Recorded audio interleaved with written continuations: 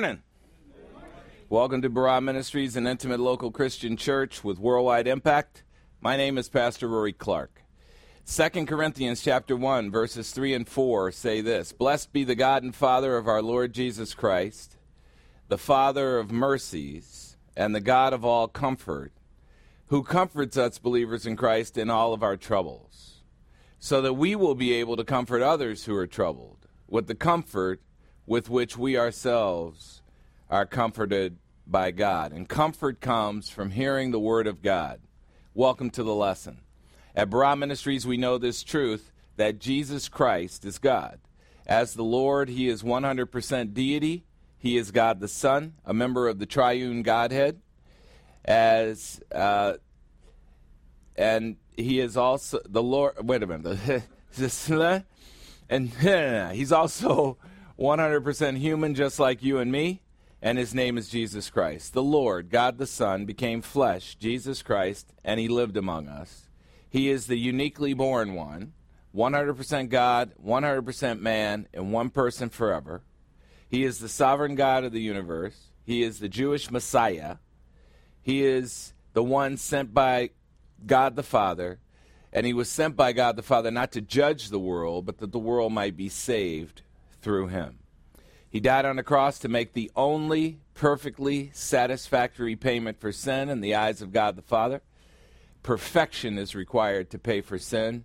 So if you ever are wasting your time feeling sorry for your sins and think that that is impressive to God, it isn't. You have to shed blood for sins. And that's what Jesus Christ did at the cross. And as a result of His victory, His strategic victory at the cross, we are fully and forever forgiven for all of our sins. And as those who make Barah Ministries our spiritual home, we are Christians. And being Christian means that we believe in the deity of the Lord Jesus Christ. And we have a deep, intimate, and personal relationship with Him. You heard it right. Christianity is a relationship and not a religion. And Jesus Christ is a person. He is not a thing. He is not a concept. Just as we do with anyone whom we love, we spend time getting to know the Lord. And since the Bible is His exact thinking, we come here to learn about Him through the study of His mind, which is the Word of God. God has an enemy, though, Satan, the ruler of this world. He is a liar who deceives the whole world, including you. He doesn't want you to get to know God, and he interferes with your chances to know God. He's the one who's always making sure everything gets blamed on God. He does the nasty deeds, and he makes sure that everybody blames God. Why would a loving God cast one of His creatures into the lake of fire? I'm mad at God. God's not fair. Okay, whatever. The Word of God is the truth that keeps us aware of Satan's insidious deceptions. And as believers in Christ, we are in union with Christ, and we have the victory over Satan through our Lord who has overcome the world. Today's Bible lesson: giving up your freedom for others is a godly sacrifice. Giving up your freedom for others is a godly sacrifice. All you parents know what I'm talking about, amen? Because you're making a godly sacrifice. So let's talk about that term godly before we get into the lesson a little bit. What does it mean to be godly? Well, typically when you hear that term godly, you think of some phony who is talking about how they want to live a godly life. If you're a believer in Christ, you're living a godly life, because a godly life is what believers in Christ live.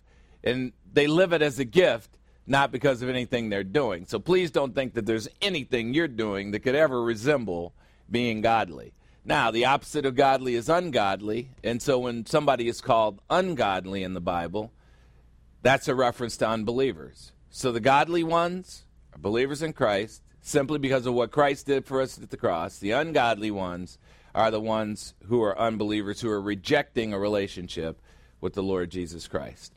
So imagine what it was like for the Lord, God the Son. He's the sovereign God of the universe. And He left His cush job running the universe to be the Savior of all mankind. And He did that voluntarily. Think about it. He's in heaven. There's nothing better than that. He's in the throne room of heaven because He's one of the bad mothers. And He's chilling.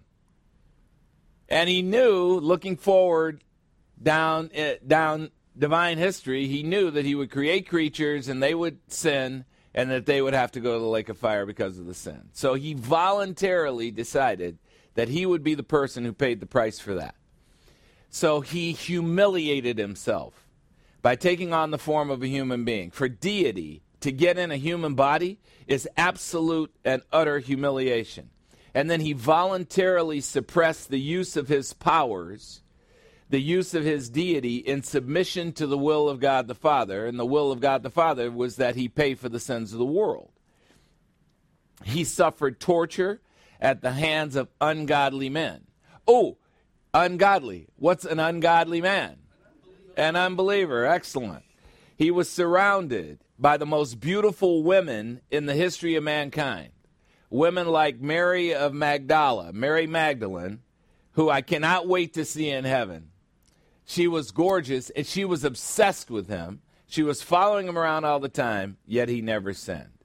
And even though he is their Messiah, he was rejected by his own people, the Jews. He fulfilled all 109 things that he promised to fulfill in Old Testament scripture so that they would know that he was the Savior. Things like he will be born in Bethlehem. He will be born in Nazareth. He will be born of a virgin. All these things that he promised long before they happened, he actually delivered. There was a 1 in a trillion chance that any of those predictions would come true, yet they all came true. And the Jews missed it. Now, for the final 3 years of his life, he lived the existence of a hunted criminal for telling the truth. And the Pharisees were doing everything they could to find a way to trick him so that they could make him make a mistake so that they could have something to kill him for. He was betrayed by every one of his closest friends. All 12 disciples turned on him. And for 3 hours on the cross, he suffered by taking on the wrath of God the Father, a fate that was rightly yours for sinning and for having Adam's sin, all for the chance to provide you with the opportunity to be reconciled to the Father and to be saved. So the next time you're feeling sorry for yourself, maybe just 4 or 5 hours from now, the next time you're feeling sorry for yourself, then listen to the things I just told you again. In Philippians chapter 2, verses 5 to 11, we learn the payoff for the Lord's selfless, voluntary commitment. Here's what it says. Have this attitude in yourself, which was also in Christ Jesus. Always be checking your attitude, because it is your attitude, not your aptitude, that determines your altitude. Amen? I'm going to say it again because I don't think you heard me. It is your attitude, not your aptitude, that determines your altitude. Have this attitude in yourselves, which was also in Christ Jesus, who, although he existed in the exact same essence of God the Father, deity, did not regard equality with God the Father as a thing to be seized and held on to. So even though he was equal to God the Father, just like wives are equal to husbands. You hear me? Just like wives are equal to husbands. The Lord voluntarily put himself in submission to the will of God the Father, which is what God asks of women. Voluntarily put yourself in submission to the will of your husband. You say that to a woman, boy, she starts freaking out in her head. Amen? June said, not me. I don't freak out. I'm looking for that. I'm looking for that. Keep on looking, sister. Amen? Keep on looking.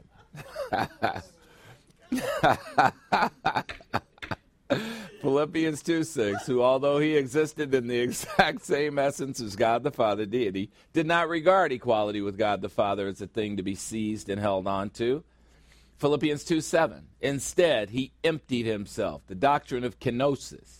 He emptied himself of the rightful function of deity, taking the form of a bondservant, a 24-hour-a-day, 7 days a week slave in service to God the Father. You know how everybody's all up in arms right now about slavery? You know who the original slave was? The Lord Jesus Christ, who put himself in submission as a slave, the Greek word doulos, to his Father, when he was equal to his Father. transitioning to the likeness of men. Philippians 2:8. And being found in appearance as a man, he humiliated himself by being in the form of man and by being in submission to God the Father, because he was deity, becoming voluntarily obedient to the Father by choice, even to the point of death on a cross. Philippians 2:9. For this reason, God the Father highly exalted Jesus. He promoted him to sit at the right hand of the Father, and bestowed on him the name which is above every name, which is an expression in Greek that means that which gave him the highest form of dignity that there is. Philippians 2:10. So that at the name of Jesus, every knee will bow, of those who are in heaven, of those who are on the earth, and of those under the earth. Those are the people who will be in Hades and then eventually in the lake of fire. Philippians 2:11. And every tongue will confess the sign that hangs right above my head. Jesus Christ is Lord. Jesus Christ is deity. Jesus Christ is God. All the unbelievers will have to bow down and say what they denied and say what they rejected. Jesus Christ is God. And that sign up there is for them to practice. Now, you can practice it because all of us are saying it. You can say it in heaven or you can say it in the lake of fire, but you're going to say it on your knee. It ain't going to be no national anthem playing, amen? But you're going to be on your knee because this will be the real worship. Every tongue will confess that Jesus Christ is Lord to the glory of God the Father. Yep, got it. So as we continue our study of the 8th chapter of 1 Corinthians, the Lord asks mature Christians to provide the same courtesy to immature believers that he provided to his Father. And what is that? The foregoing of freedom for the sake of others. And that's our lesson today. All right, let's hear some music. In John chapter 15, verse 5, the Lord says to his believers, I, the Lord Jesus Christ, am the vine. You believers in Christ are the branches. The believer who abides in union with me, and I indwelling him, this believer bears much fruit, the fruit of the Spirit, for apart from me, you can do nothing. Danny Gokey echoes this sentiment in song, singing to God that our lives are nothing if you ain't in it. I've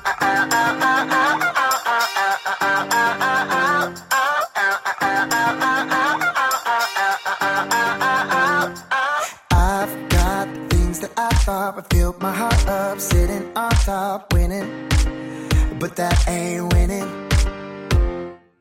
I've chased all the good stuff, all the bad stuff the world calls living, but that ain't living. Hey, don't really matter what I do. Hey, don't mean nothing without you. I don't wanna have it all, write my story any way I want. Everything will just fall apart if you ain't in it. I don't wanna get my way, no, I don't wanna run this thing, cause I know it all ends the same if you ain't in it. If you ain't in it.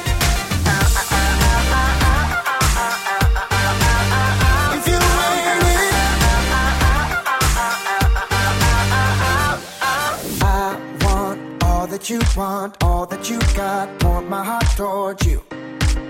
I want you to. Hey, nothing else is gonna matter. Hey, if you're not what I'm after. I don't wanna have it all, write my story any way I want.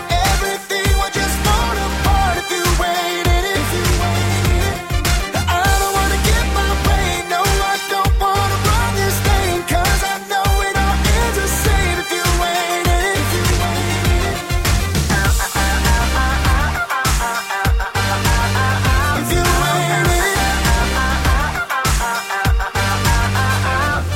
Here's my confession, I'm a man of imperfection, and my heart can go off chasing empty things.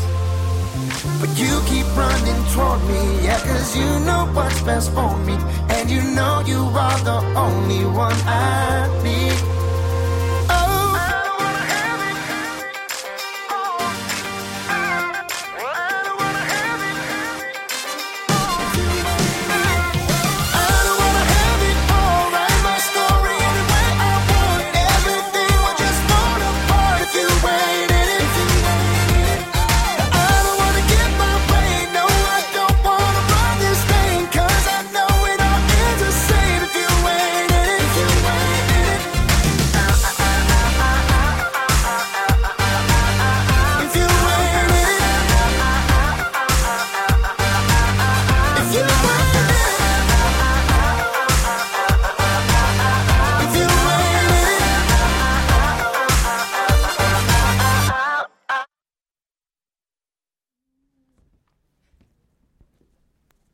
Fast stop.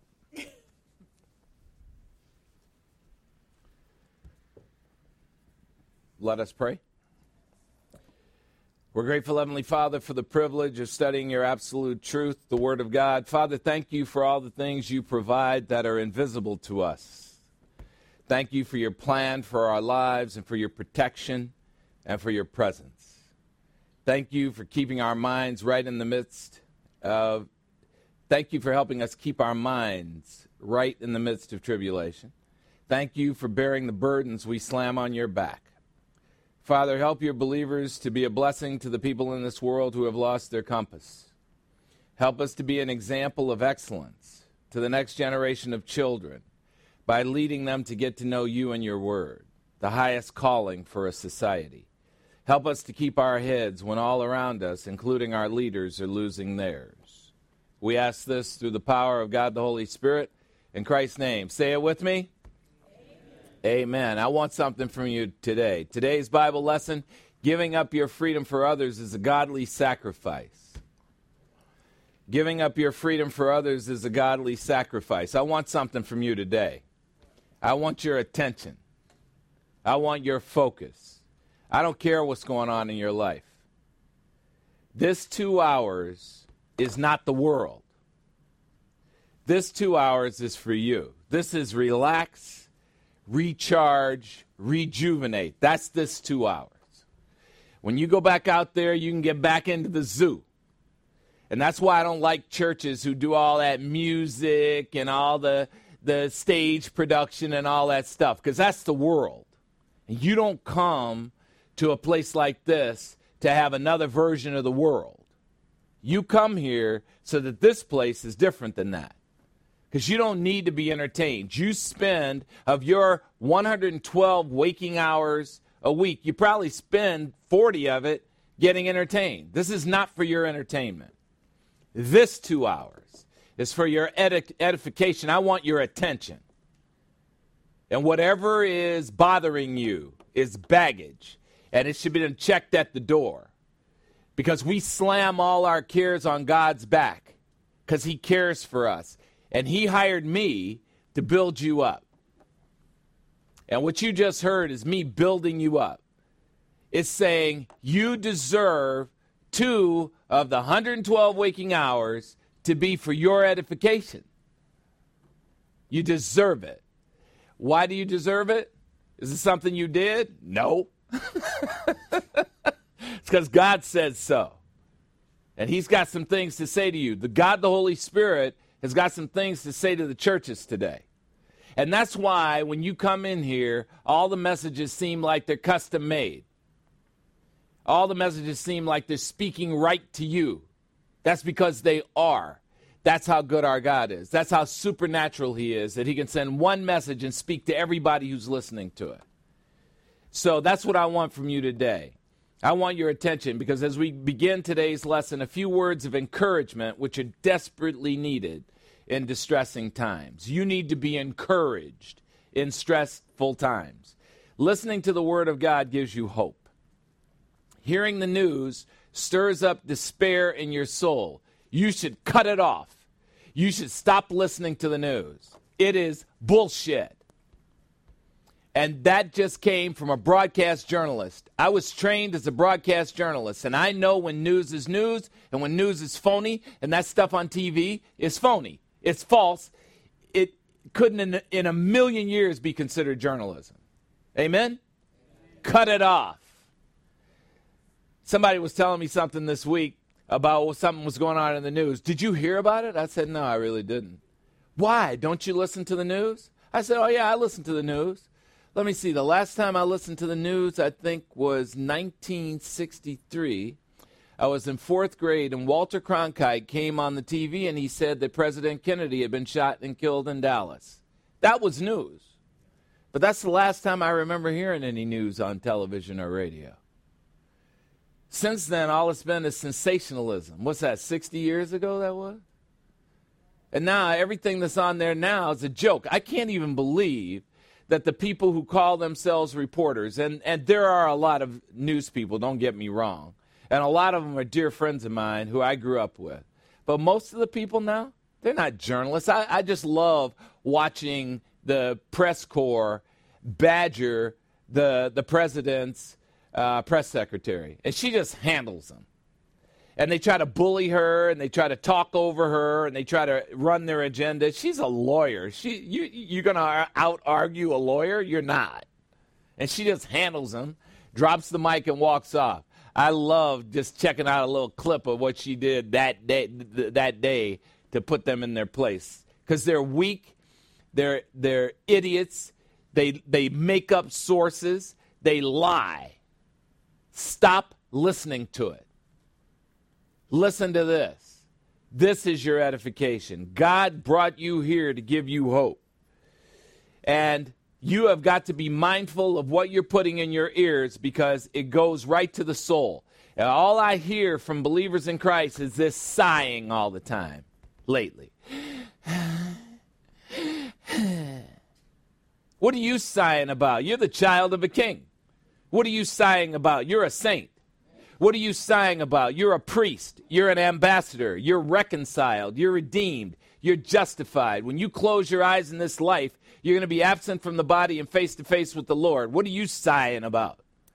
You sighing because somebody decided that you need to stay in your house? Enjoy it. You're sighing because somebody put a mask on your face? You can't enjoy that. So be mad about it. And then as soon as you can, take it off. And if anybody looks at you funny, look at them back. And breathe on it. You're mad because your kids can't go to school and you got to raise those little monsters. Shouldn't have had them. You should have called me. I'd have told you, don't have them. Oh, but I'm being negative about family now. Listening to the word of God gives you hope. The opposite of hope is doubt. And if you have doubt in your soul, just know that it doesn't come from God. And there are a lot of Christians doubting. Like you're not eternally secure. John 10:28, I give eternal life, the resurrection life to believers in Christ, and they will never perish, and no one will snatch them out of my hands. I feed the sparrows. Aren't you worth much more than they, O men of little faith? They don't sow, nor do they spin, nor do they harvest, and I feed them. A sparrow didn't get up today worried about Jack.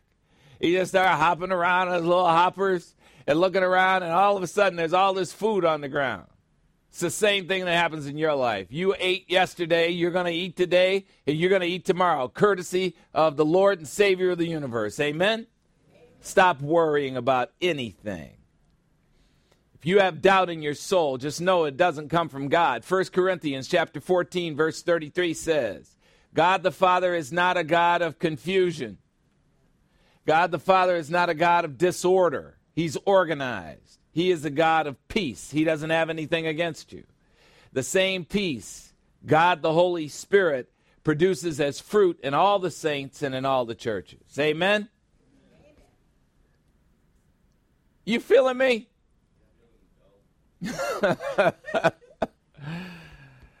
We have a God of assurances.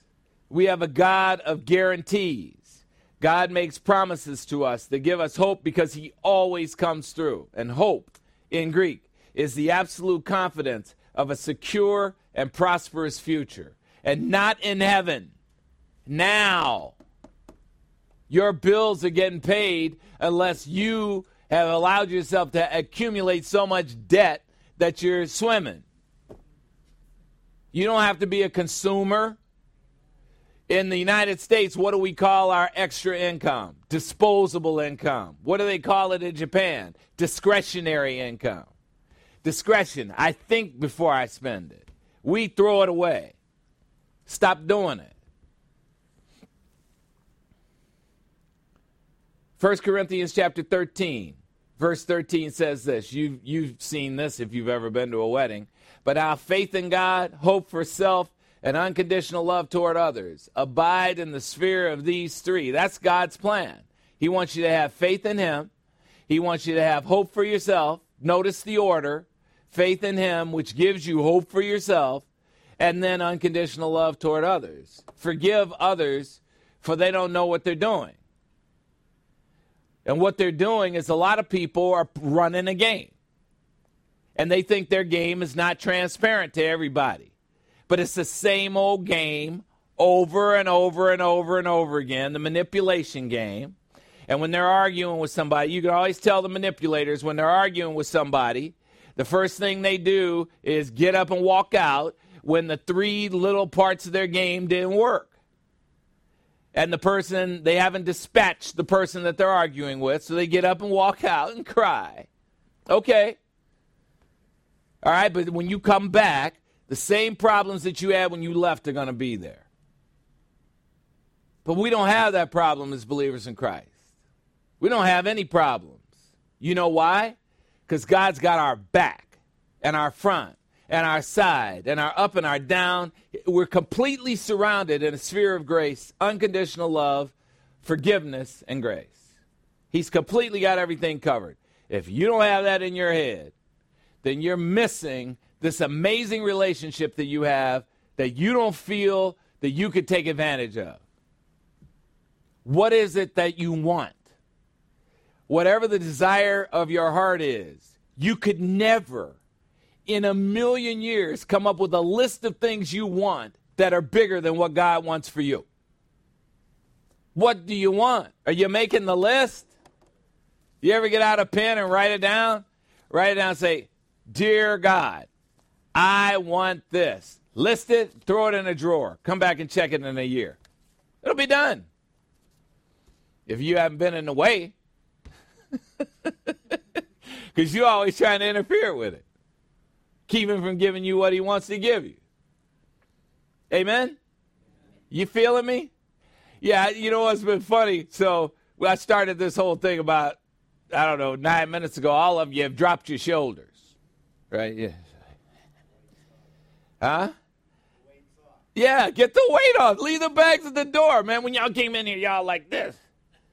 Carrying those bags. They're heavy. They're heavy. This is Southwest Airlines. Bags fly free. Leave them over there. Don't bring them up in here. There's no baggage in here. Amen? We're free. I'm going to let you in on a little secret. I shouldn't do this, but I have to do it. The bad guy doesn't win. He doesn't win. We won already. The game's over. He's still looking at the scoreboard thinking he has a chance. He doesn't have a chance. He lost. This is the appeal trial. He's already been indicted, convicted, and sentenced to the lake of fire. Satan has already been sentenced to the lake of fire. He appealed the sentence. Now he's got to prove that God's unfair and unloving. Impossible. The victory's over. The cross was the victory. He led the Lord to the cross, killed him on the cross, did this, thought he was done. 3 days later, the Lord said, I'm back. Da-da-da, da-da. You ain't never had a friend like me. Resurrected from the dead. I'm back. Yeah, that's what I'm talking about. Are you happy? Get the weight off. They're not going to win. Oh, the Democrats are beautiful. And I'm not political, so I'm just going to tell you this. But I grew up in the most democratic city in the United States of America, Chicago, Illinois. There is nobody who even mentions the word Republican in Chicago without getting killed. I grew up in the most Democratic household in the world. My mom's. She loved Bill Clinton. I made the mistake of saying something against Bill Clinton one time. I almost got stabbed. I almost got shot. All right, so Democrat through and through, bloodline. But here's the thing about Democrats, and the thing that's funny to me, women hate being lied to. Amen? All right, and men, okay, well, we can take it, I don't know, but just generally speaking, people don't like being lied to. The Democrats have been lying to black people for 65 years that I know about, promising us, you're going to get better schools. We're dumber than ever. We're going to hand stuff out to you, and it's going to make your life different. Yeah, it is. We're going to always be looking for a handout. We're going to give you health care. Yeah, but somebody's going to pay for it, and it ain't going to be you. They keep making all these promises about what's going to happen, and it never happens. And we just keep believing them every single election. We keep believing them. There is nobody that gets a 65-year straight track record of zero results, and people believe them. But we believe them. That's how good Satan is. He is the deceiver of the entire world. Oh, back to normal. Yeah, right. We're going to get back to normal. The new normal. The new normal. The new normal is you're going to get screwed even more. That's the new normal. So we don't care. You know why we don't care? Listen to last week's lesson, because we're sitting above the fray in the right hand of the sovereign God of the universe. We don't care what's going on out there because it's not, we're Teflon. Nothing can stick to us. We're above the fray. Let the world go crazy. What do you expect from Satan's kingdom? What do you expect from a tyrant? Let them go crazy. But that's not us. That's not our fate. I don't care what they say on the TV. That's not your fate. Oh, there's a vaccine, and they're going to give you the vaccine, and if you don't take the vaccine, you can't fly, and it's going to modify your DNA. You think the Lord's going to let that happen to you? Do you really think that the Lord's going to let that happen to you? There is no way he's going to let that happen to you. And if he does let it happen to you, oh, shucks. I ended up going to heaven. Shucks, no more bills, no more sin, no more goofy people. Shucks. What are you worried about? I ain't worried about nothing.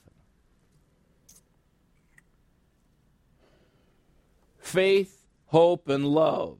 Abide in the sphere of these things, but the greatest of these is love. But hope ain't bad.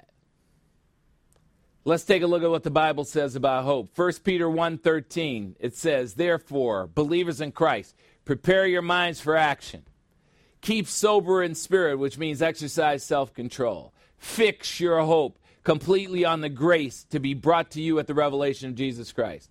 Fix. What's that? Focus. Focus on what's coming. Grace. All the way. Fixing our hope on Jesus is a command in the Greek. God doesn't want us sitting around feeling sorry for ourselves in the midst of tribulation as if we don't know whose kingdom we live in. We live in Satan's kingdom. What are we seeing? What we're seeing is what you'd expect from a disloyal tyrant who turned on his master. Ephesians chapter 1, verse 18, Paul prays for us. He says this, I, Paul, pray that the eyes of your heart, your spiritual eyes, may keep on being enlightened with divine insight through the study of the Word of God, so that you will know what is the present hope of God the Father's calling you to salvation in the past, and that you may know with absolute certainty what are the riches of the Father's glorious inheritance in the saints. Because as a saint, you are his possession, his children, his heirs of promise with an absolutely certain future. I always operate in my life as if I can pay for it. I always operate in my life as if it's going to work out for me. Now, that is not some major brain-exploding thing. it's going to work out for me. That's all I've ever experienced. He has always worked it out.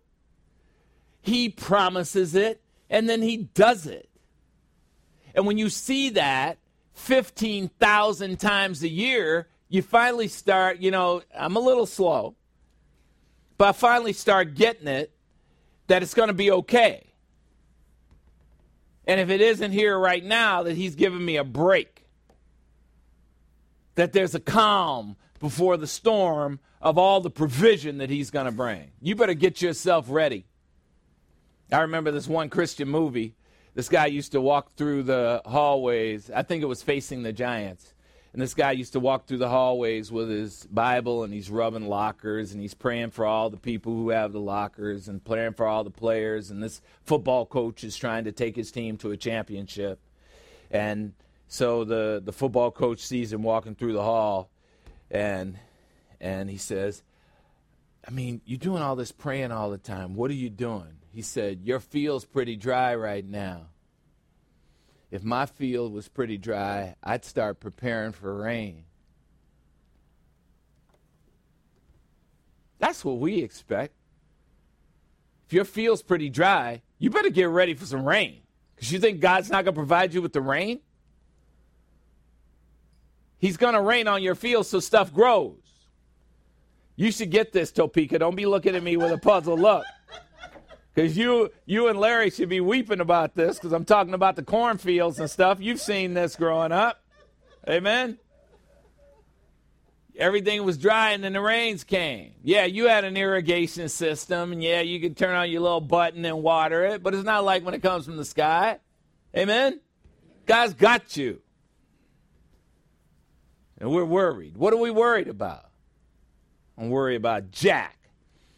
Our spiritual eyes or our personality. Hebrews chapter 10, verse 23 says this, let us hold fast unswervingly to the hope we believers in Christ profess.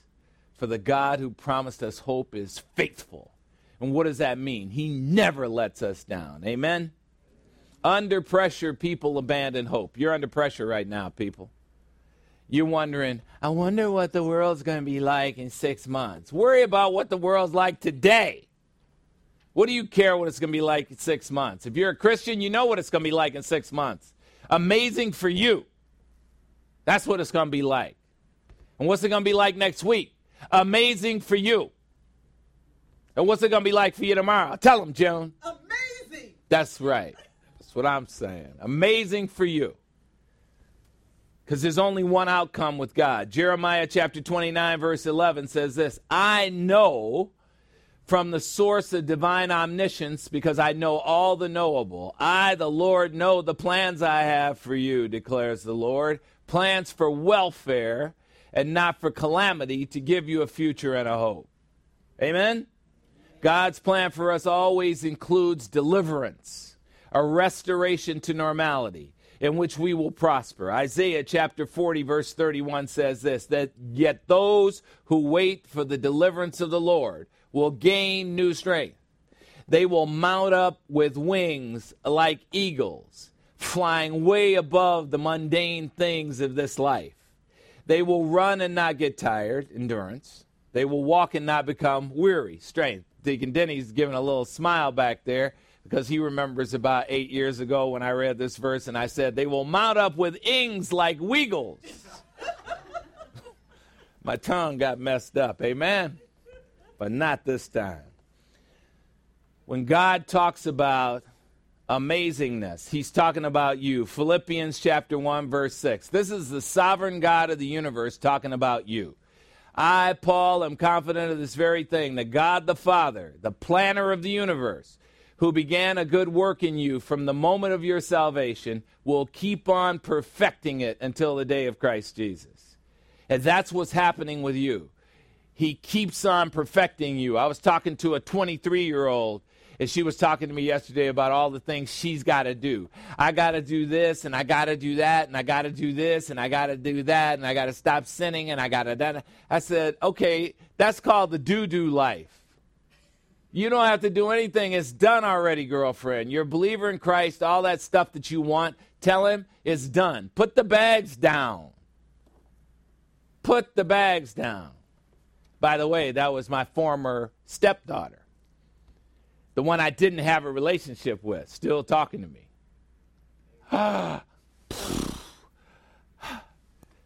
You know, the 16-year-old to 21-year-old who had her head abducted, her brain abducted by aliens, they brought it back. They brought her brain back. So good. You know what I'm talking about. Well, you got 16 of them girls over there. You got so many women in your family, man. You experience this all the time. I know. It's crazy. He who began a good work in you will keep on perfecting it. Psalm 71:14. As for me, I will hope continually, and I will praise you, Lord, more and more. That's David.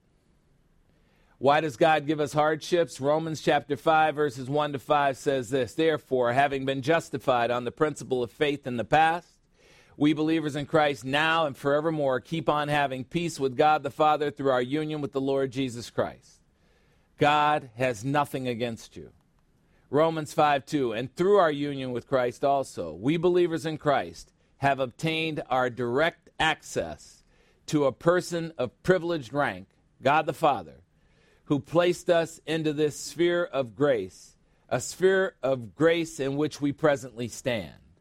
The geodesic dome of grace, unconditional love, and forgiveness. And through our union with Christ also, we keep on exulting, screaming, praising in the future hope of the glory of God. That hope that God is going to turn, that absolute confidence that God is going to glorify us in the future. He is. Romans 5:3.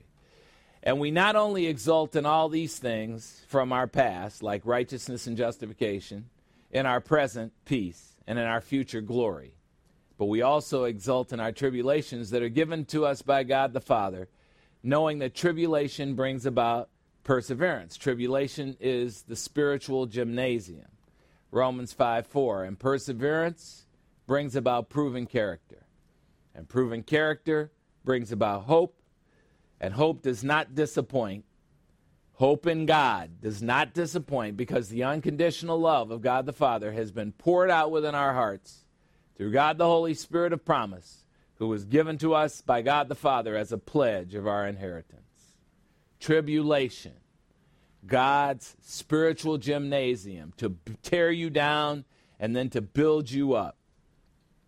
He always puts somebody in your house to tear you down so he can build you up. Amen? A man's enemies will be the members of his own household. A prophet has honor. A prophet has honor, just not in his own hometown and not with his own family members. Right? There are always people in the house tearing you down. What is it? They start tearing you down, you just do like this. You know, just flex. Say, which way to the beach? That way? Thank you for building me up. Awesome. The shortest of all the Psalms says it best. Psalm 117, only 2 verses. Praise the Lord, all nations. Laud him. First Latin word I learned. Laudo. It means to praise. Praise the Lord, all nations. Praise him, all people. Psalm 117:2. For his loving kindness, that's the Old Testament term for grace. His grace is great toward us, and the truth of the Lord is everlasting. It has a beginning and no end. Praise to the Lord. Well, when we return from our 5-minute break, we'll take your offering, and then we'll finish up with 1 Corinthians chapter 8. You'll get to see the whole chapter laid out, and then we'll be ready to move on to chapter 9 next week. Take a 5-minute break.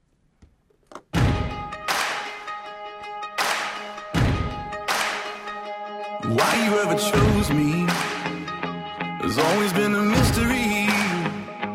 All my life I've been told I belong at the end of the line, with all the other not quite, with all the never get it right. But it turns out they're the ones you were looking for all this time. 'Cause I'm just a nobody, trying to tell everybody all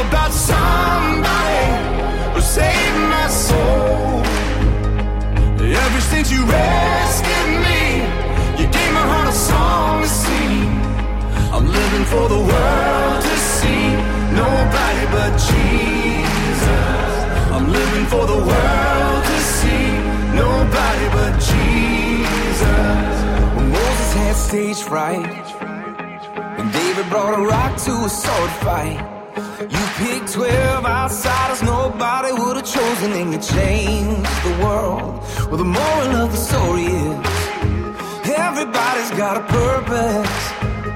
So when I hear that devil start talking to me, saying, who do you think you are? I say, I'm just a nobody, trying to tell everybody all about somebody who saved my soul. Ever since you rescued me, you gave my heart a song to sing. I'm living for the world to see, nobody but Jesus. I'm living for the world to see, nobody but Jesus.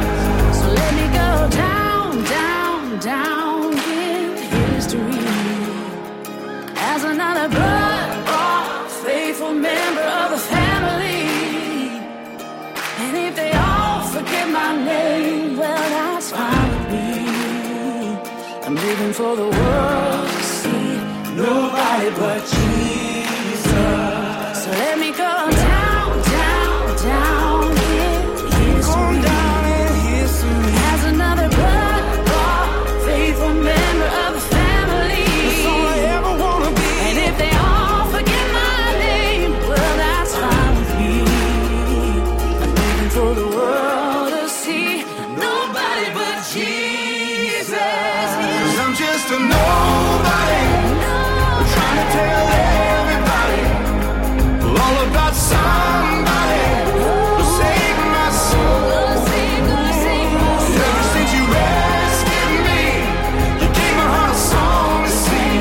I'm living for the world to see, nobody but Jesus. I'm living for the world to see, nobody but Jesus.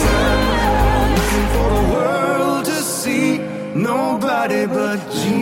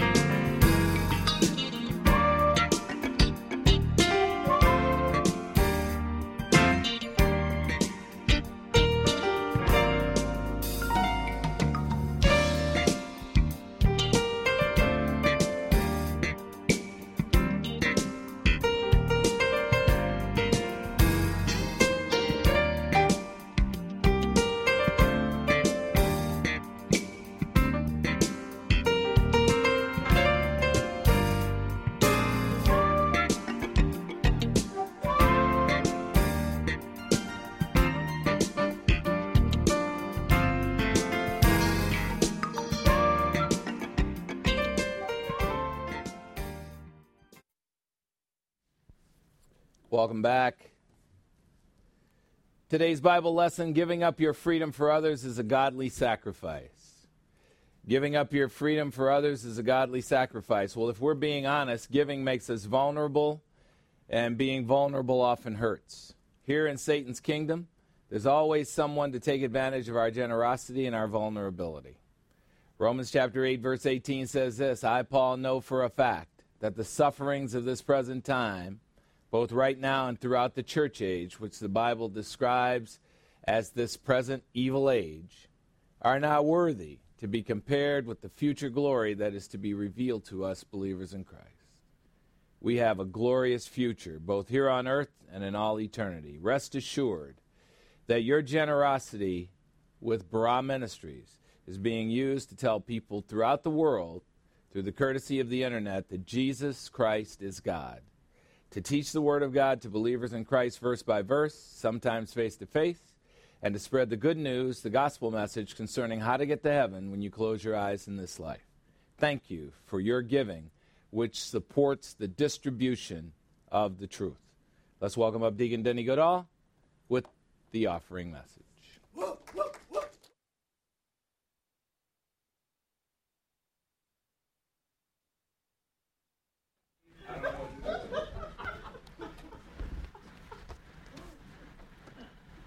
Good morning. Good morning.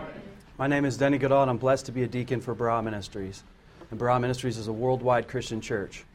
We are real people who come to listen to a real pastor teach the real truth from the Word of God. And recently I've been asking myself, why do so many Christians fall away from their faith? Why do so many Christians just kind of fall asleep, it seems, in life? And I remember back to my own Christianity, and remember in elementary school when I first really hit me that faith alone and Christ alone was it. It was so simple. It was almost like Christianity was new to me at that moment. It was fun and it was exciting. And then I thought in my head, it's almost like, when a kid gets a new toy, they're infatuated with it. It entertains them. They love it. And they just stick with it. Or a new puppy. It's like, oh, a puppy. Oh, we love it. So exciting and so fun. But then when it grows up, you're not so excited about it anymore. It's big and it sleeps on the couch and it's got fur everywhere. I remember when I got my new truck, I babied it. I was driving all careful and going slow, and now I'm speeding around, doing everything different. And so, it really happens with everybody, I think. It's kind of like that instinctive thing in us. And what does this world do? What are all those things? They're kind of just new lies. They're new idols, which is a new lie, which is just a new slavery for us. But we need to remember that in Christ, in 2 Corinthians chapter 5, verse 17, therefore, if anyone is in union with Christ, and all believers in Christ are godly, there is a new creation. The old life of sin and slavery has died. Behold, the new life of devotion to Christ has come. So let's remember that we are in a new life, like Pastor said. This is a new life. We're winners. We're victorious. We don't have to live with doubt. We don't have to worry about that we're in slavery. We're in freedom. This new life is freedom. But Satan would want you to think about the idols and lies and slavery. God wants you to think about winning, no doubt, and freedom. And what do we see that is? It's faith, hope, and love. Because we have faith, we're victorious. We have hope because we don't have any doubts. And we know that love is ultimate freedom. You don't have to let other people's, the way they treat you affect your life, because you just give them unconditional love. If you love somebody that hurts you, they can't control you. They can't make you feel bad. It's just a new thought. So let's just remember today, let's do something new and give it the offering. Of our time, our talent, and our treasure. Everybody's like, wait, I have been. Hanging around yeah. So let's just be thankful in our new life, and let's be like Pastor says. Let's let the doubts stay out there, and let the doubts stay out of your mind, because they'll creep in, but they can't stay there. They don't win. So thank you for always being victorious in Christ with us and giving at the offering and helping us spread the word, because the gospel of Jesus Christ and faith alone and Christ alone is the most important thing in life. So thank you very much.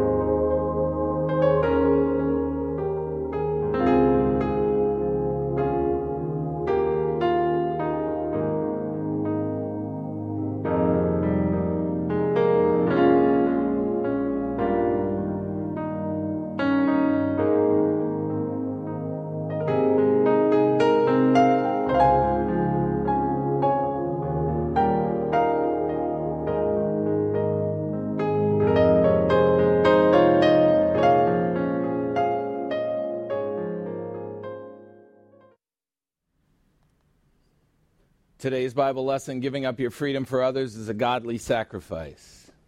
Giving up your freedom for others is a godly sacrifice. Thank you for an excellent offering message, Deacon Denny. I think when Christians give, they don't look at it the right way. The way they ought to look at it is they have a mug that's full of something to give, and then when the offering basket comes around, they pour that out into the basket. So they're giving. And what they're doing is making a godly sacrifice. And what they're doing with the giving is worshiping God. They're not worshiping Barah Ministries. They're worshiping God. And they're trusting that Barah Ministries is going to be a good steward of the financial blessings that are passed along, which we are. We have never missed a rent payment. We don't make late rent payments. We pay all of our bills. We don't owe anybody anything. We have surplus. So that's just it. And it's just enough and no more, and that's fine. All right? But what happens after you pour out that container into the offering?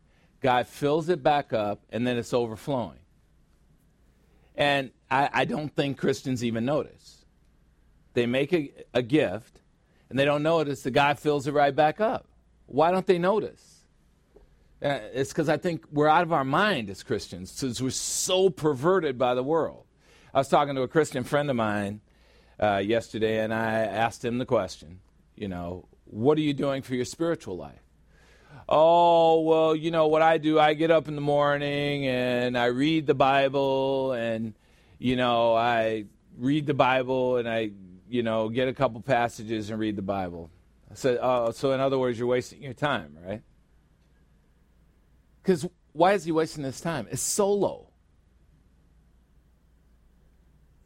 Does it's not good for man to be alone compute? It's solo. Oh, I'll just listen on the internet. Yeah, great. That's solo. Do you get it that we're not good solo? If you don't get it now, after we've been sent into our homes to be solo, when will you get it? This is a blessing that we all come together and worship together. It's so good to know that all of us here have the same God.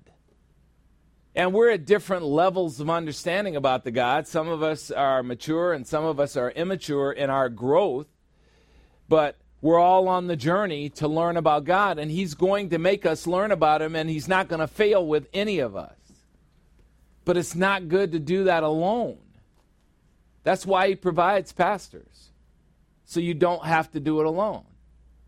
That's why the verses are longer. If you look at the verses that I put up here, and you go look at the verse in the New American Standard Version, which we use, you'll see an expanded version of it, because I want you to understand what you're reading. I want you to know what you're hearing. Because a lot of those words would not make it obvious what you're hearing. I try to make it obvious what you're hearing. So my Christian friend needs to get his head out of his patoot and start gathering someplace, and especially with a pastor who knows what he's talking about, so that he can grow spiritually, because he's talking about the same crap that he was talking about 15 years ago. That's not grow in the sphere of grace and in the knowledge of our Lord and Savior Jesus Christ. And Christians are going to be shocked when they get in front of the Lord about how little they know about Him. It's not the way you build a relationship. So welcome back. We're studying 1 Corinthians chapter 8. I'll give you the 6 verses we studied so far, remind you what we covered, and then we'll finish up with the last, I think it's 7 verses or so, 7 to 13, I believe. All right, so today's Bible lesson, giving up your freedom for others, is a godly sacrifice. All right, 1 Corinthians chapter 8, verse 1. Now concerning things sacrificed to idols, which are images. Remember, now concerning, in this letter, is Paul saying that he is responding to questions that he's been asked by Chloe's people and others in the Corinthian church. Now concerning things sacrificed to idols. In other words, is it okay to eat idol food? And we learn that idols are images which do not exist, but are figments of the imagination of the people who make idols. Now, concerning things sacrificed to idols, we know that we Christians all have knowledge from the source of God, the Holy Spirit. That's why we come to Bible study. This is not knowledge from the source of Rory. This is knowledge from the source of God, the Holy Spirit, who uses Rory to talk. On the other hand, human knowledge feeds arrogance. PhDs don't run the world. They're puffed up. Oh, I'm doctor. Okay, whatever. Because you wrote a long research paper. You're a doctor. I get it. So knowledge feeds arrogance because it puffs us up with an attitude of legalistic pride, like we're all that when we're not. But unconditional love knowledge edifies others. When we realize that our knowledge is not to be used to whack people over the head, then we're loving others and edifying others. 1 Corinthians chapter 8, verse 2. Now, if anyone supposes that he knows anything, if you're a know-it-all, and of course some do act like know-it-alls, know-it-alls have not yet known what's necessary to know. 1 Corinthians 8, 3. But if anyone loves God unconditionally, and all believers in Christ do, this one is known by God. So what would you rather have? Would you rather have human knowledge, or would you rather have spiritual knowledge? The knowledge of God who knows you back. That's what Paul is asking here. 1 Corinthians chapter 8, verse 4. Now concerning the eating of things sacrificed to idols, like food, we know that idols don't exist in the world. There's no such thing as an idol. They don't exist. They are figments of people's imagination. They carve little talismans out of wood and metal and stone. And then they make them significant in their own minds, but they don't exist. And that there is no God that exists but the one true God, the Lord Jesus Christ. That's real knowledge. 1 Corinthians 8, 5. For even if, for the sake of argument, there are so-called gods, let's say that those things that people are making up are real gods, whether in heaven or on earth, as indeed there are many so-called gods and many so-called lords in the minds of idol worshippers. For us believers in Christ, there is but one God, the Father, from whom all things come, and we exist for his good pleasure. And there is but one Lord, Jesus Christ, by whom all things are created, and we exist through him. The Godhead is totally self-sufficient. And you hear people say, well, they made God because they needed someone to worship them. Yeah, right. They didn't need anything. They don't need one thing that we have. They're completely self-sufficient. Just like married couples that don't have kids. Amen? We don't have kids because we want somebody to worship us. We have kids because we have lost our minds. Amen? Oh, you're being negative about marriage and family. Yeah, that's me, Mr. Negative. But seriously, about having a marriage and having kids, those are hard. They're hard things. Let's not pretend like husbands and wives are all on the same page. They aren't. Let's not pretend like kids and parents are all on the same page. They aren't. And that presents a big challenge that needs a spiritual solution, not a human solution. All right, let's pick it up where we left off. 1 Corinthians 8, 7. However, not all men have this knowledge about one God versus many idols, specifically the spiritually immature, and he's talking about the Corinthians who had just become believers in Christ. Some men, Paul fears, being accustomed to worshiping the idol until now, eat food as if it were sacrificed to an idol that really exists. Why? Because pagans, idol worshippers who then became Christians, initially are still into pagan worship. They understand that they're believers in Christ now, but the bulk of their education has been worshiping idols. And now they're being told, you know all that stuff you were doing before now?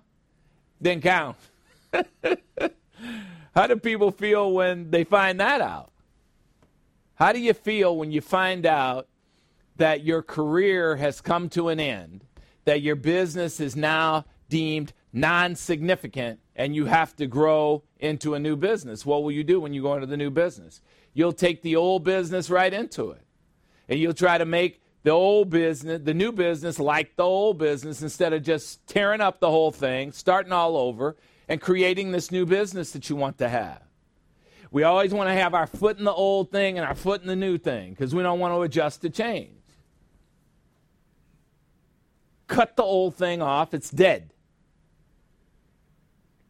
Grow something new. Because our fear is, we knew that devil, but our fear is we don't know what we can do. You can do anything. I can do all things through Christ who strengthens me. Philippians 4:13. What don't you understand about that? Who do you want to become? You think that just because you made a decision at 25 years old that you're going to be a moron for the rest of your life, that you have to stick to the decision? You can change. Mary Kay developed the Mary Kay business when she was 60. Became a multimillionaire at 60. Before that, she was just goofy.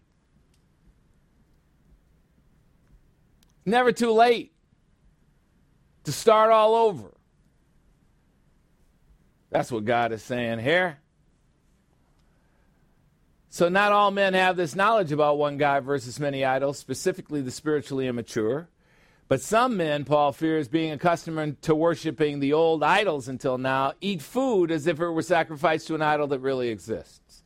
And their conscience, their sense of right and wrong, being weak, meaning immature, is defiled. You can obliterate immature people. If you're mature, you can obliterate immature people. Think about the parent who is ruining the kids. Ruining the kids because the parent is a child in an adult body and refuses to grow up. And then the kids act like spoiled brats. We've all seen that game. We've all been to that movie. And that's most parents, too, by the way, in my view. Most people are dead set against change. They see change as a process before a decision. Here's the way that sounds. I'm getting better. I'm getting better. Yeah, you're getting better at being a jerk. And what they're saying is, if I just keep plugging along like I am, even though I'm not getting results, and plugging along like I am, even though I'm not getting results, eventually the pigeon of success is going to take a dump on my head. No, it isn't. No, it isn't. You want to be successful? Decide. The process follows. Decide. Last October, I was 242 pounds, and I decided enough's enough. 60 days later, I was 205. I made the decision, and the process followed. You don't nibble away at it. Now I've reversed it because I wanted to go from 205 down to 195.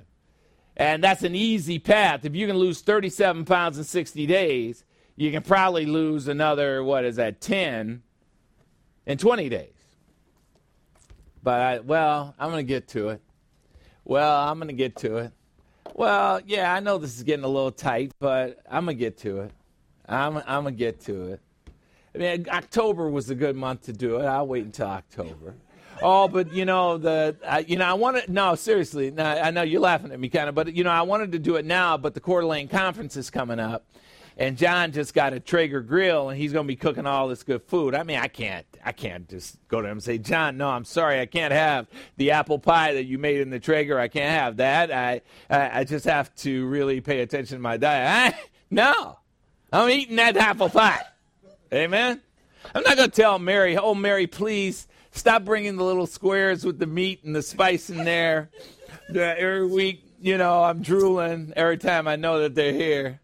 Now, don't bring those anymore. I'm trying to get down to 195. No, see, if you do the process, if you don't make a decision, all that stuff's going to be calling you. It knows your name. It's calling you by name. So most people are dead set against change. They're weak in their souls. They're committed to doing nothing. The people Paul is referring to as not having this knowledge, and that's what he says in the verse, are those that don't know that idols don't exist. When you're immature, and you've been thinking that idols exist, and all of a sudden somebody tells you that they don't, you don't give up on that right away. So, when they first became Christians, idol worshipers kept returning to the elemental things. That's what I showed you last week in the Galatians verses. The slavery that they were committed to before becoming believers. The mature believers see idol food as just food. Since there are no idols, it's just food, because there are no idols that exist. But the immature see idol food really as something of significance that has been dedicated to an idol that is very real in their minds. Okay, so that puts together a dilemma for us mature Christians. Now, isn't it the same today? Don't people operate in an alternate reality? The reality that if they think it, it must be true. You get together with a person and you start having a discussion, and then they start giving you this one-sided view of life. Here's how I see life, blah, blah, blah, blah, blah. And I had a friend doing this, a few weeks ago. Here's my view of life, blah, blah, blah, blah, blah. Then all of a sudden, when I turn around and start saying, well, here's my view of life and my view of what you're saying, oh, the conversation's over. Click, off. Yeah, no thanks. No, my reality is the whole reality. There aren't two people in this relationship. Okay. Childish adult. Okay. Child in an adult body. Okay. All right. But don't think I didn't see it. So the mature has got to deal with the immature. And it feels so horrible because there's this thing inside of all of us that has this sense of justice. And when we're dealing with one-sided people, we just feel like, this is not fair. You're right, it isn't. All right, so what does that mean exactly? 1 Corinthians 8:8. Food will not commend us to God. We're not the worse off in God's eyes if we don't eat, nor are we better off in God's eyes if we do. Yet when food which is good is perverted into an idol sacrifice, it becomes unclean. Similarly, sex between married couples can be perverted by fornication, premarital sex, sex for hire, prostitution, or pornography, do-it-yourself sex, to name a few of the distortions. God creates these cool things, like sex, and Satan finds a way to distort it and to sell it to us. The big deal for mature Christians, then, is the effect that their participation in perversion has on the souls of immature believers. Because when we do something that is perverted in front of the immature, they think it's okay to do. 1 Corinthians 8:9. But you mature believers need to take care that this liberty of yours, the fact that you know that food sacrificed to idols is just food, you need to be sure that that liberty of yours doesn't somehow become a stumbling block to the weak. Because if they see you eating it, they may not understand, like you do, that it's just food. Because they see it a different way. What damage does the mature believer do when he engages in practices that do not edify immature believers? Mature believers can actually do harm instead of good. In the matter of sex, the perversion is unmistakable. Sex outside of marriage is out of bounds. But in the matter of food, there's nothing wrong with eating food, so a distinction has to be made in the matter of idol food. The mature believer may say, can I eat as I please? Yeah, you can. But you don't want to be hurting people in the process. See, there's this thing on Netflix or one of the Hulu, or I forget what it's on, about this guy, Jeffrey Epstein, who used to seduce 14-year-old poor girls to give him a massage for $200. And what he ended up doing is ruining these young women. And the thing that's really cool about the documentary is you get to see the women as adults talking about how the experience absolutely ruined them. Here's a grown man who is committing a crime, which is having sex with a minor, committing a crime. Why is it a crime to have sex with a minor? It's a crime because minors cannot process things the same way adults do. It's a crime. And he ruined thousands of women. And he had powerful friends, billionaires, who were doing the same thing. Some of them former presidents of the United States, by the way, and getting away with it in their minds, but ruined the lives of these women. 1 in 3 women in the United States of America under the age of 18 have been molested. And that damages them. Most of them for life.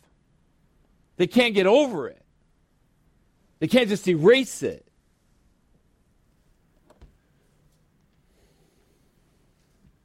First Corinthians 8:10.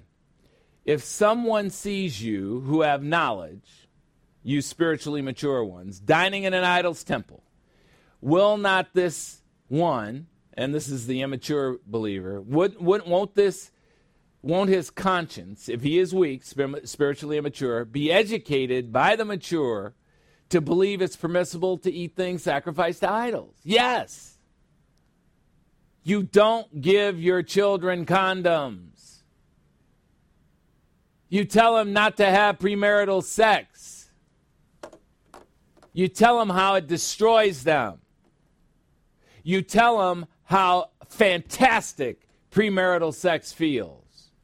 And how, if they do it in an unprotected manner, can cost them 21 years of their life and $250,000 with a person that they can't stand, that they spent 3 minutes with. You tell them the truth.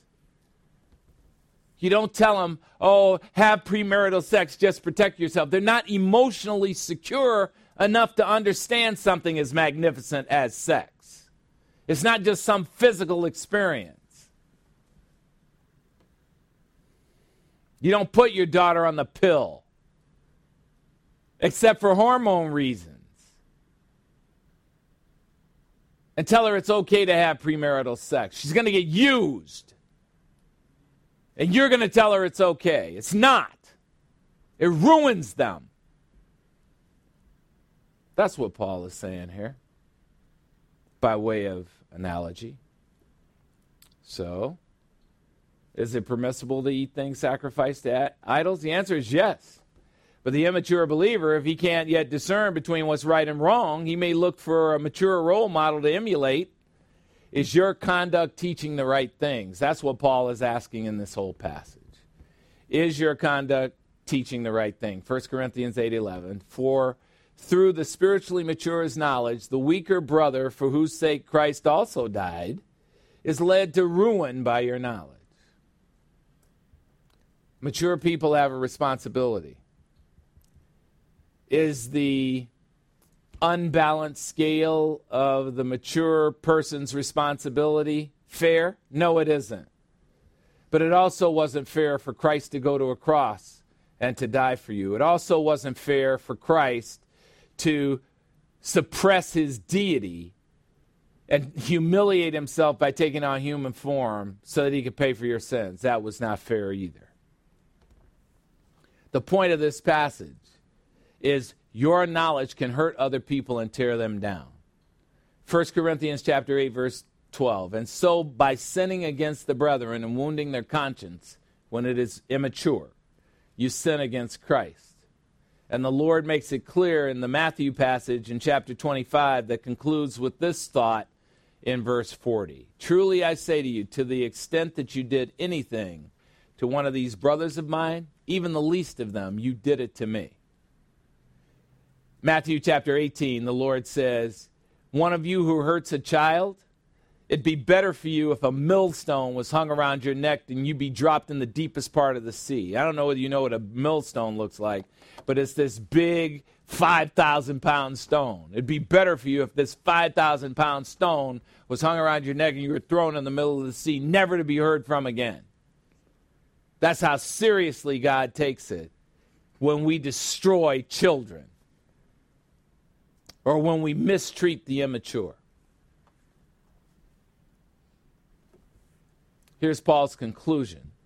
1 Corinthians 8:11. Therefore, if food causes my brother, a fellow believer in Christ, to stumble, I, Paul, will never eat a meal again. Never eat meat again, so that I will not cause my brother to stumble. Amen? Don't hurt other people. There's nothing that makes me madder faster than somebody who is hurting children, animals, or the handicapped. We have a responsibility to them. And I don't take it lightly when they're not treated well. We'll continue our study of this passage with chapter 9, beginning next week. The closing moments of our lesson are always the same. It's the gospel message, and it's a reminder that God wants you to make the most important decision of your life. So the closing message of this study is the most important message of the study. We want you to know that God wants you. First and foremost, the message is for the benefit of believers in Christ. 1 Peter chapter 3, verse 15 says this, believers, sanctify Christ as Lord in your hearts. Set him apart as the sovereign of your heart. Always being ready to make a defense to everyone who asks you to give an account for the hope, the absolute confidence of your faith in Christ that is in you. Yet give the account with gentleness and respect. Second, this message is for unbelievers, so you can be saved. And whether you know it or not, you were born a sinner. And that's bad news for you, because sinners need a Savior. But the good news is that this gospel message offers you a chance to make the most important decision of your life. Acts chapter 16, verse 31 says, believe on the Lord Jesus Christ, and you will be saved, you and everyone in your household who also believes. Now, what God wants you to know is that 13 words tell the story of how to be saved. The first word is God. There is one and only one God, as it says in Isaiah chapter 45, verse 5. I am the Lord, and there is no other God. Besides me, there is no other God. The one and only God reveals himself in ways that make sense to human beings. He's the one who wants to save you. The next word is mankind, a name for all of God's human creatures. John chapter 1, verse 3 says, all things came into being through the Lord, God the Son, and apart from him, nothing came into being that has come into being. God is the creator, and he created you. The next word is sin. All of us were born in a state of sin. Romans chapter 3, verse 23 says this, all creatures have sinned and fall short of the glory of God. Romans 3:10 says, as it is written, there is no creature who is righteous, not even one. 1 Corinthians chapter 15, verse 22 says, all in union with Adam at physical birth, and that's every human being who comes to earth, are set to die the second death in the lake of fire. Isn't that amazing that when we look at those cuddly little babies and we think they are so cute and cuddly and swaddly and all that, they're sitting there right in your arms, set to die the second death in the lake of fire. As a result of being born in a state of sin, all of us need a Savior. Now, it is not your fault that you were born in a state of sin, but it is your circumstance. And unfortunately, sin separates us from God. The next word is Jesus, the name above all names, the magnificent name, the God-man, the Christ, the Jewish Messiah, and the Savior of the whole world. John chapter 3, verse 17 says this, God the Father did not send God the Son into the world as the Lord to become Jesus Christ, to judge the world, but the Father sent the Son into the world that the world might be saved through him. Jesus Christ is God, and he wants to save you. The next word is cross. The Lord Jesus Christ chose to become a sin substitute for you by shedding his blood on a cross so you wouldn't have to die for the sins that separate you from God. Philippians chapter 2, verse 8 says this, being found in appearance as a man, the Lord Jesus Christ humiliated himself by becoming obedient to the point of death, even death on a cross. John chapter 3, verse 16. God the Father loved the world unconditionally, and he loved the world so much that he gave his uniquely born Son, the God-man, the Lord Jesus Christ, to be crucified on a cross, so that whosoever believes in him shall never perish, but have eternal life. Jesus Christ had you in mind personally. by name as he hung from a cross to pay for the sins of the whole world. The next word is resurrection. 3 days after Jesus' crucifixion, he proved himself to be deity, just as he said, by being raised from the dead. In Luke chapter 24, verses 5 and 6, an angel asks a question of two women who have come to anoint Jesus' body on the third day after his crucifixion. The angel said, "Why do you seek the living one from among the dead ones? Jesus is not here. He has risen from the dead, just as he predicted." Being resurrected from the dead separates Jesus Christ from all those who pretend to be God, because he is the only one who has ever been resurrected from the dead. The next word is salvation. Acts chapter 4, verse 12 credits Jesus Christ with the salvation of the whole human race, and there is salvation in no one else, and there's no other name given under heaven by which we must be saved except the name of the Lord Jesus Christ. Salvation is only available through a relationship with Jesus Christ. There's just one way, and accepting his work on your behalf at the cross saves you from an eternity in the lake of fire. The next word is grace. Ephesians chapter 2, verses 8 and 9, "For by grace you have been saved through faith in Christ for salvation. And that grace and that faith and that salvation are not from the source of yourselves. It's a gift of God. Therefore, being saved is not a result of works, not a result of deeds you've done in self-righteousness, so that no one may boast about saving himself." A God who is full of grace provides your salvation free of charge. The next word is faith. Matthew chapter 17, verse 20 says this, "If you have faith the size of a mustard seed, the smallest of all seeds," and of course you do, "as a gift from God, you will say to this mountain, any obstacle, move from here to there, and it will move, and nothing will be impossible for you." God gives you the gift of faith to spend on your own salvation. The next word is repentance. 2 Peter chapter 3, verse 9 says this, "The Lord is not slow about his promise of salvation, as some accuse him of.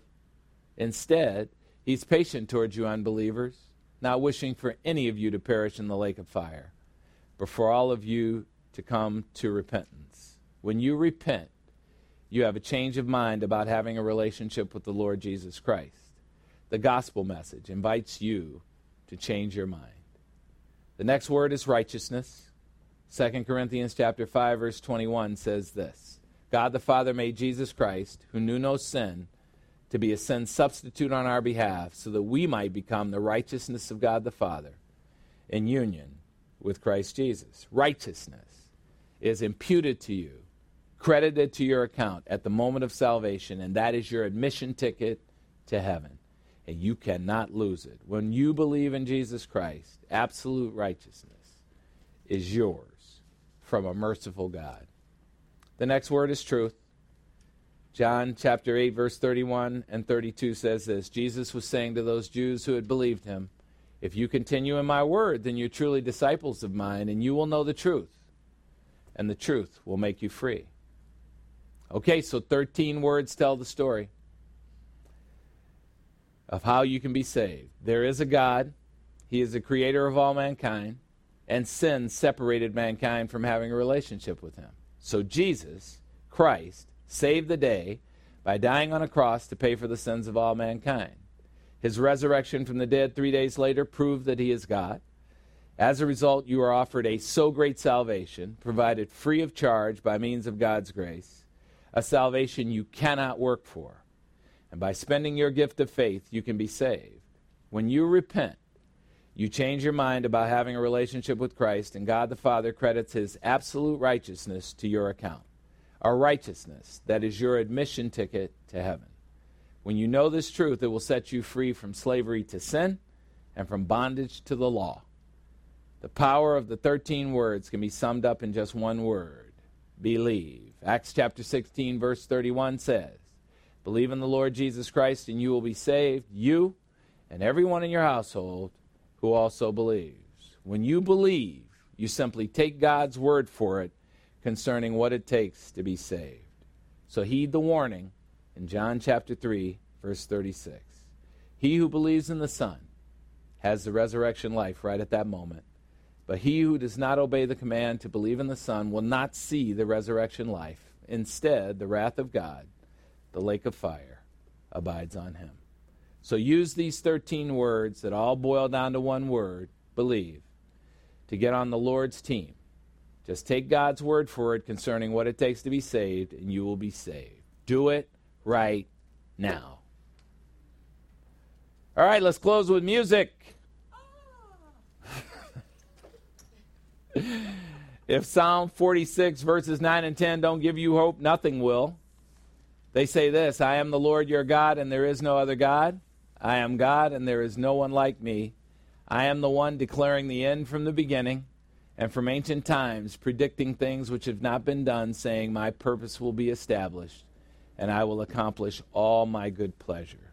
So now, no matter what you see out in the world, and you're about to go back out there, just remember that the Lord is in control of the universe, and he will have things his way. June Murphy says it this way, you do everything you want, Lord, all because you wanted to. Let's listen.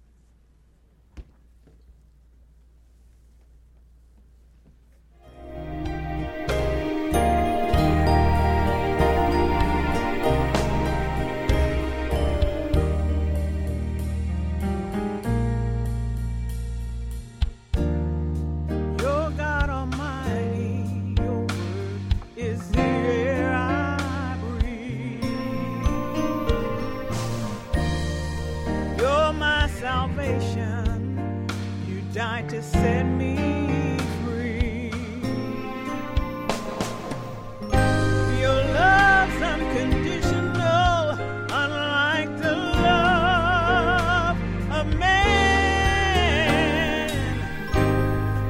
You're my foundation, in your grace I stand, and all because you wanted to, you chose.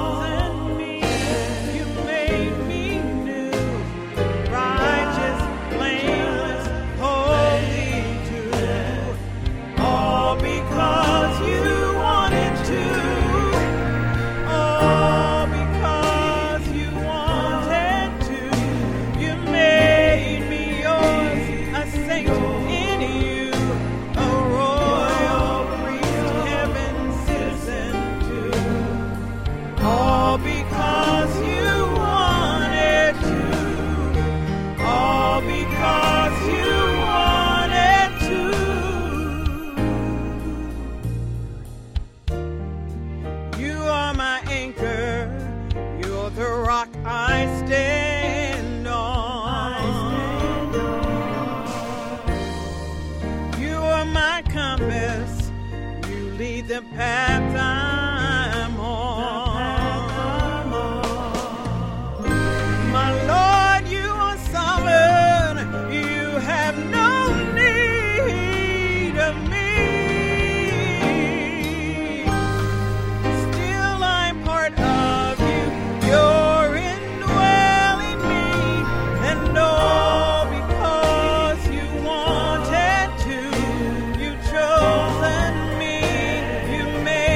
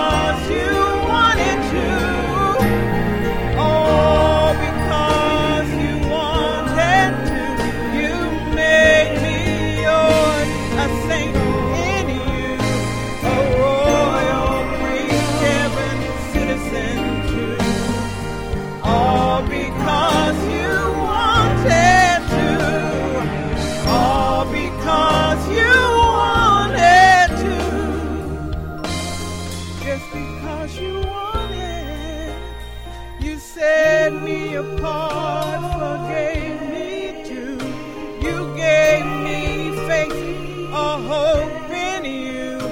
You chose to endure the cross because you wanted to.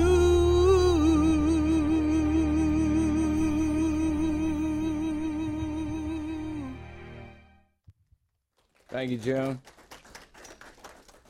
You sound good, girl. Proud of you. Boy, long journey back, wasn't it? All that falling down and stuff. Down goes Frazier. It was horrible. We're also worried about you. We're glad to see you back. And that's God delivering it like he always does. And God responding to prayer like he always does. So we sing our praise to God. Trust in the Lord Jesus Christ with all your heart and do not lean on your own understanding. In all your ways acknowledge Jesus, and he will make your path straight. For the Lord is the one who goes ahead of you. He'll be with you. He will not fail you or forsake you. So do not fear or be dismayed. The Lord longs to be gracious to you. He waits on high to have compassion on you. For the Lord is a God of justice, and blessed are those who wait for him. So humble yourselves, therefore, in the mighty hand of God, that he might promote you at the proper time, slamming all your cares on his back, because he cares for you. God considers your problems to be his responsibility. Let us pray. Almighty God and Father, thank you for relaxing us. Thank you for letting us slam all of our burdens on your back. Thanks for taking our baggage and throwing it into the sea. And thanks for opening our spiritual eyes to know that anything we want, any of the desires of our heart, that believing we will receive through the power, the amazing power of prayer to bring supernatural healing and supernatural power into human circumstances. And we just pray that we don't take this gift lightly. We pray that we don't get that whiny, sighing voice as if the world and its goals are going to somehow overpower us. Keep on reminding us that we have the victory through your Son, and that we have the Holy Spirit to guide our path and to conform us to the image of your Son. The Holy Spirit who is producing his fruit in us: love, joy, peace, patience, kindness, goodness, gentleness, faithfulness, and self-control. We ask all these things through the power of that amazing God, the Holy Spirit, our mentor and teacher, in Christ's name. Amen. Say it with me. Amen. Amen. Thanks for coming. Thanks for watching. And thanks for listening.